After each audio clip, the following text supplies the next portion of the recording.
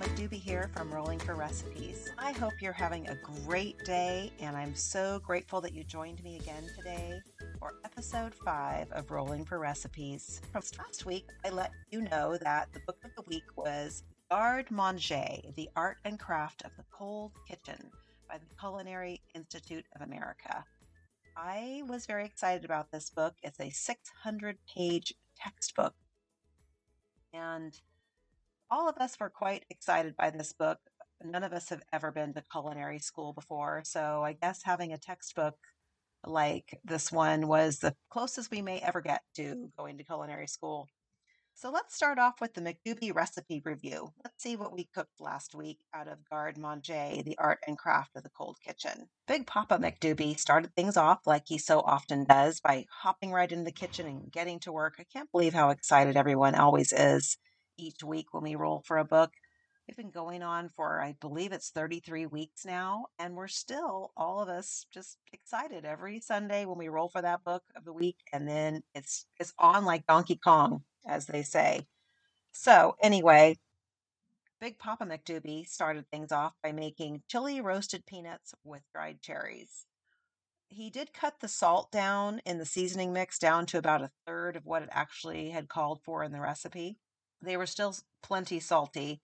I think he probably could have even cut the salt down a little bit more. But the flavor was really great, just great chili flavor. Not too spicy, but very deep chili flavor from roasting them in the oven in the chilies. And the cherries were a really nice touch, kind of a refreshing little pick-me-up amongst all that chili flavor that he had going on there. We've been working on eating on those the last few days, and they're very popular, and everyone's enjoying handfuls of those throughout the day to keep us going here at the McDoobie Mansion. Junior McDoobie chose something very interesting in this cookbook, or rather textbook, I should say. Since the book had so many different types of condiments and salad dressings and marmalades and all that kind of thing, Junior McDoobie chose to make a yellow pepper ketchup. And he was excited by it, and it was very simple to prepare with easy to find ingredients. It smelled amazing while he was cooking it down in the pan. It pureed into a beautiful, tangy ketchup. It kind of reminds me of pepper jelly. It's quaint and a little sweet. It's very tasty. All of us were like, this is dang good. And Mr. McDoobie especially is excited to try it on a really good quality hot dog. Something about the flavor profile makes him crave it on a hot dog. So we'll be having that soon on something. It'll keep for a good couple of weeks in the refrigerator. Very tasty. Very excited by that one. Good, good. It was really good. So two winners right out of the gate there.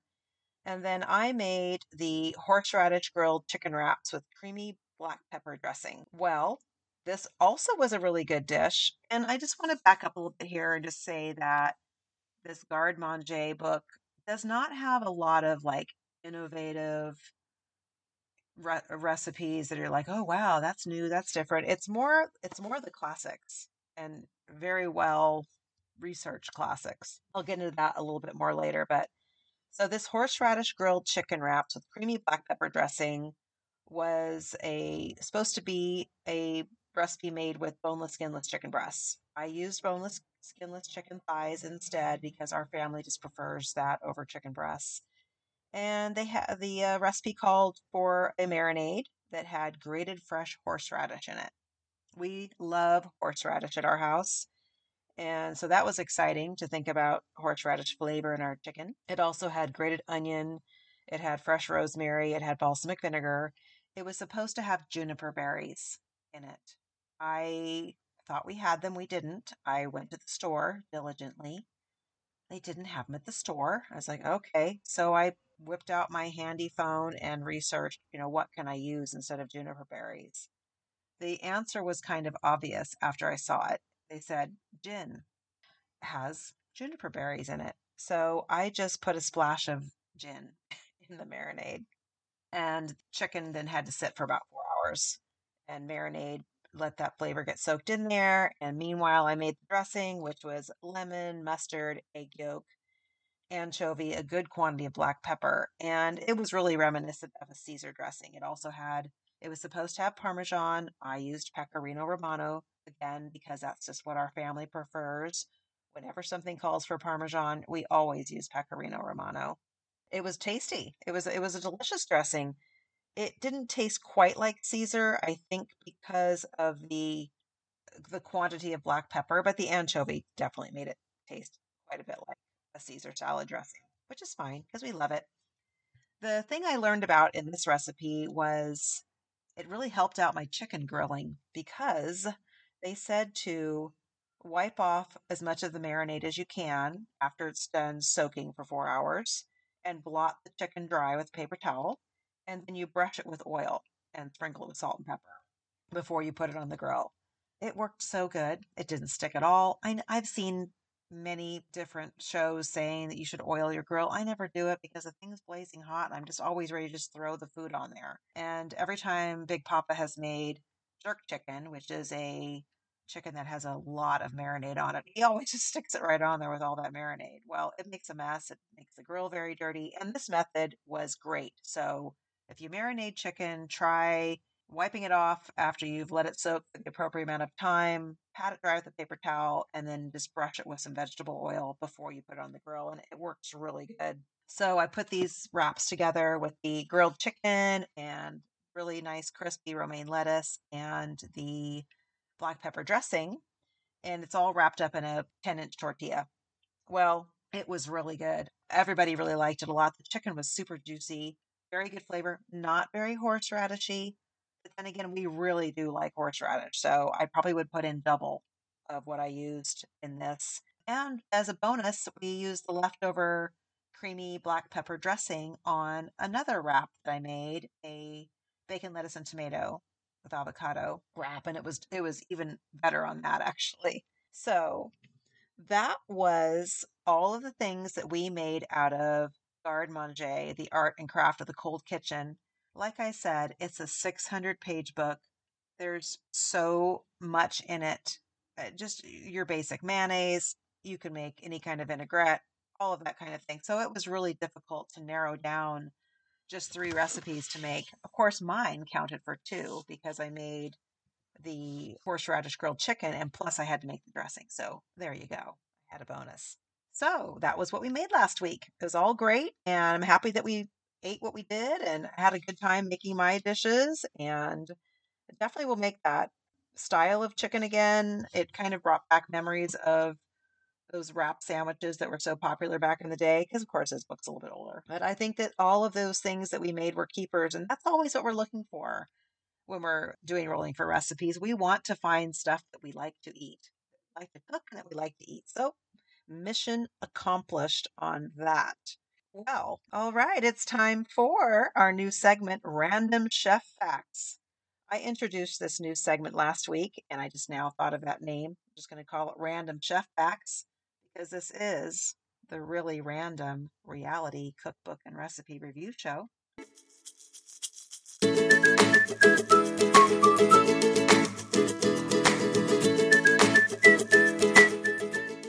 The person I'm going to talk to you about today does have something to do with Garde Manger.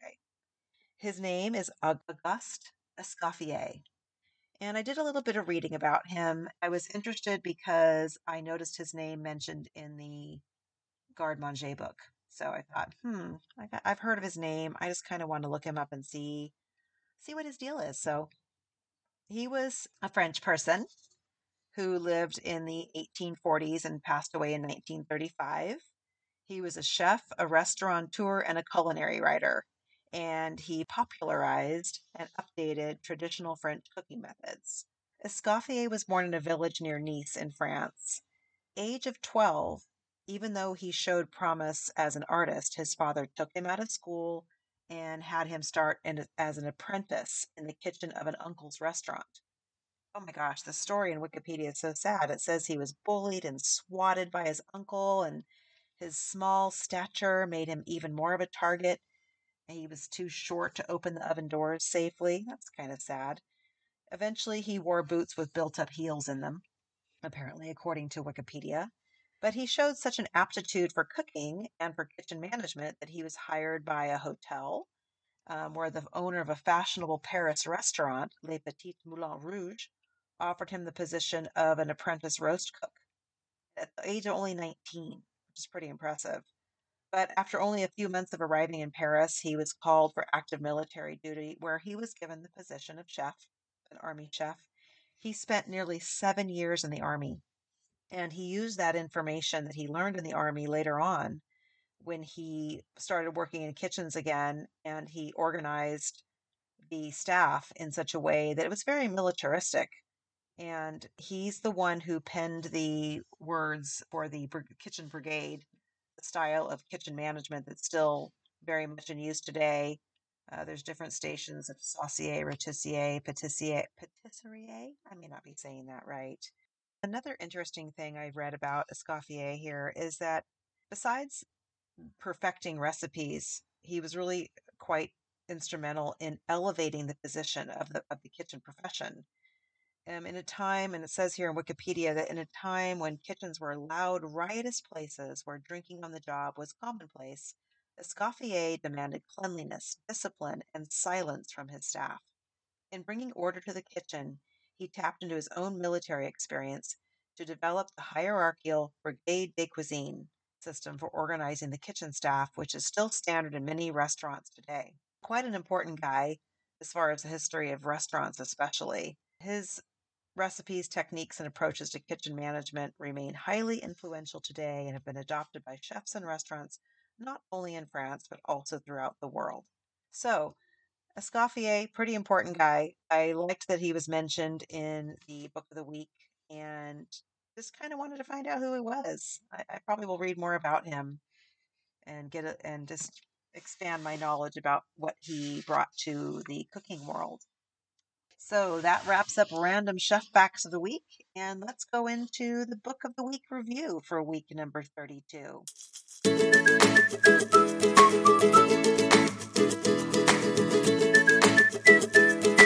Garde Manger, The Art and Craft of the Cold Kitchen by the Culinary Institute of America. As I mentioned before, it's a textbook. It even has a person's name written in the front cover. Her name is Ellen Ferraro. I wonder if she ever finished her culinary studies. I wonder if she finished this book and went on to work in restaurants. Who knows? I did notice that in the probably the second half of the book, I saw quite a few highlighted sections, and it was really cool to think about what this book has been through and what it meant to Ellen Ferraro. Curious to wonder what happened to her, but it is an excellent reference book, especially for standards like vinaigrettes and sauces, mayonnaise, how to fix a broken sauce. Oh, I hate when that happens. Do you know what that means? Let's say you make like a hollandaise, a béarnaise, some other kind of creamy, maybe egg yolky sauce, and it gets kind of curdled. Oh, that's so. I mean, it still tastes good, but it looks not so great, and the texture isn't great. So it does teach you how to fix that. It talks about the whys and how emulsifying works. I really found that part to be quite interesting. Just the science behind why whisking oil with other ingredients does what it does. Oil and vinegar, and then how eggs and actually mustard too is an emulsifier. I did not know that. I found that very interesting. So, even though like I said before, there's nothing all that exciting or cutting edge about the recipes themselves, but it is a great book for basic information. I would say that depending upon your own situation, if you are collecting books like we do, well, maybe you won't be that crazy, but let's say you have room to collect quite a few books. This is a great reference book to have on hand. I really do think it is. The biggest issue with this book is that the quantities are just not for the home cook. That dressing I made, the creamy black pepper dressing, it was going to make 32 ounces of dressing. That's too much dressing. And of course, you can cut recipes down, but that's kind of a pain. I did do that, and I thought I was making 16 ounces of dressing. I ended up with only about 10. So who knows what happened there? And Junior had to do the same thing with the ketchup and ended up with a much smaller amount than he thought he was going to, but it didn't matter because it tasted great. So that's something that I wish Big Papa McDoobie would pay attention to more. I was noticing that this book has instructions for making your own bacon, making your own pastrami, all of that kind of thing. And it calls for like 6 pork bellies. I mean, good God, definitely restaurant quantities. So, but all in all, we all had a good time with this book. I think that Junior and I like it better than Big Papa does, but that could be because he has more of a foundation than the rest of us, although he has broken some sauces in his day. So, Big Papa, maybe you should read Garde Manger a little bit more. So, this is definitely where we'll be keeping that book. So, just a little bit about that word or those 2 words, Garde Manger. I wanted to just briefly let you know what I read about in the beginning of the book in the preface. And there's a lot of history behind it. The term originally was used to identify a storage area, such as for ham, sausages, and cheeses, so way back in the day. Over time, the term garde manger evolved to indicate either a station in a professional kitchen that's responsible for preparing cold foods, or it can mean the cooks and chefs who prepare those foods, and or it could mean an area of specialization in professional culinary arts. So that word has just kind of morphed over time. The history of garde manger is obviously in Europe.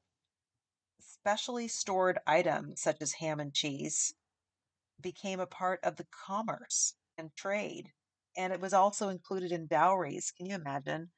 Oh, here, I want to get married. Oh, I'm going to marry my poor daughter off to this, who knows who. Nobody she picked, that's for sure, back in the day, right?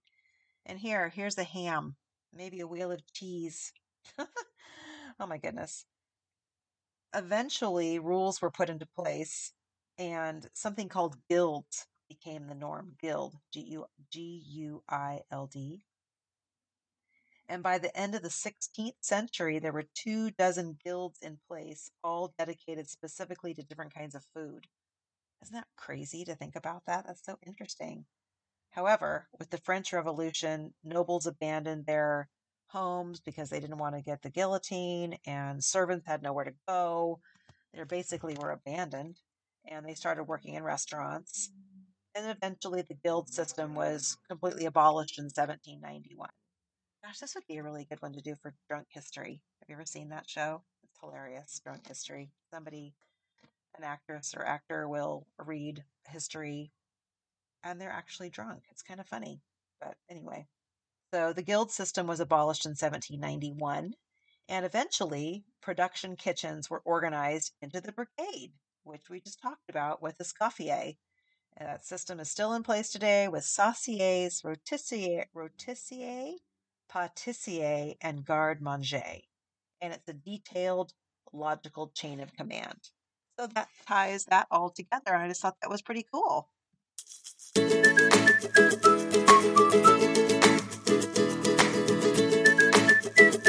All right, up next, my other new segment that I introduced last week. And that's when I'm going to give you a recommendation of just some kind of kitchen thing, some kind of kitchen tool or equipment that I personally like to use and I want to share it with you. So, Lubelle's favorite kitchen things is next. For this week, I want to recommend that the next time you're at a beauty supply place, like maybe Sally Beauty Supply, pick yourself up a pack of the plastic hair caps. I'm not kidding, plastic shower cap looking things, like when you get your hair colored or highlighted, they stick that on your head. These are phenomenal in the kitchen. They work perfectly over a bowl of dough or cover up a pan of something you're marinating. Obviously, you want to throw away ones that you use for marinating raw meat, etc. I reuse the same ones over and over again for my dough. They work great. I know it sounds funny and it looks weird, but they're just so handy with that elastic band thingamabopper around the bottom that keeps it on your head. That same elastic band will keep your plastic wrap over your food. So, bam, that's your tip of the week, Lubelle's favorite kitchen things.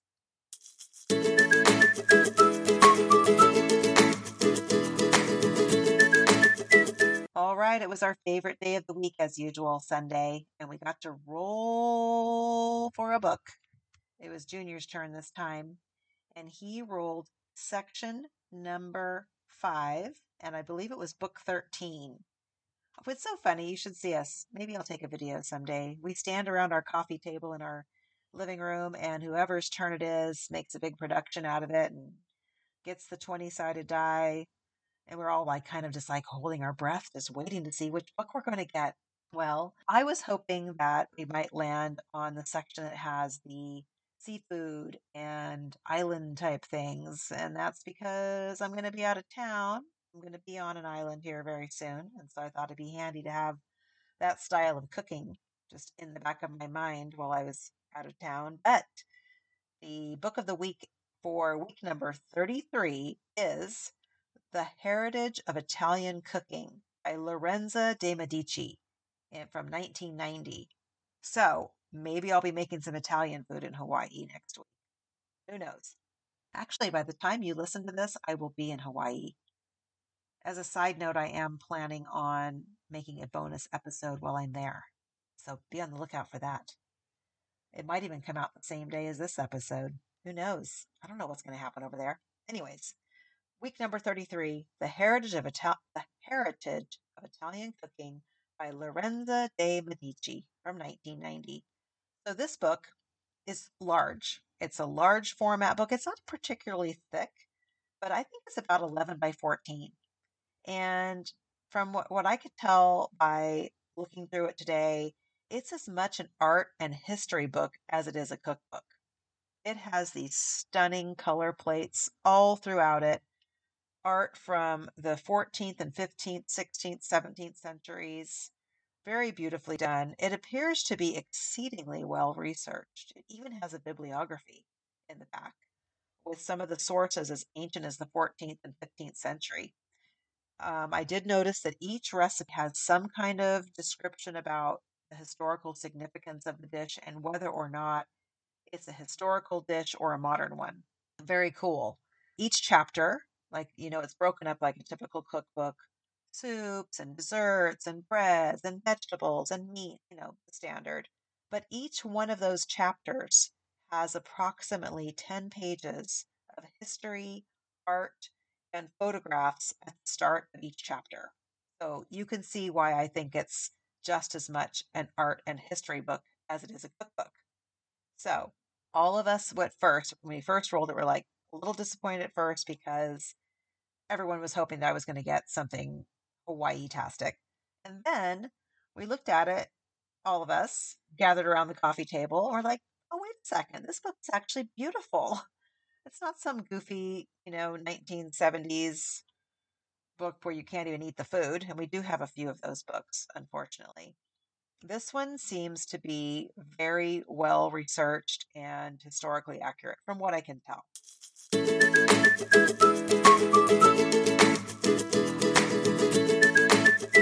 Alrighty, that's all I have for you today for episode 5 on this Friday, April 22nd. And I want to thank you again so much for all of your support and for recommending this podcast to your friends and your family. I hope that you will follow Rolling for Recipes on Instagram and connect with me either through my website or on Instagram. I would love to hear from you. My email address is Lubelle at rollingforrecipes.com. That's Lubelle at rollingforrecipes.com, all spelled out. FOR, not a 4. You just have a great rest of your day, and thank you again for listening to Rolling for Recipes. This is Lubelle McDoobie signing out.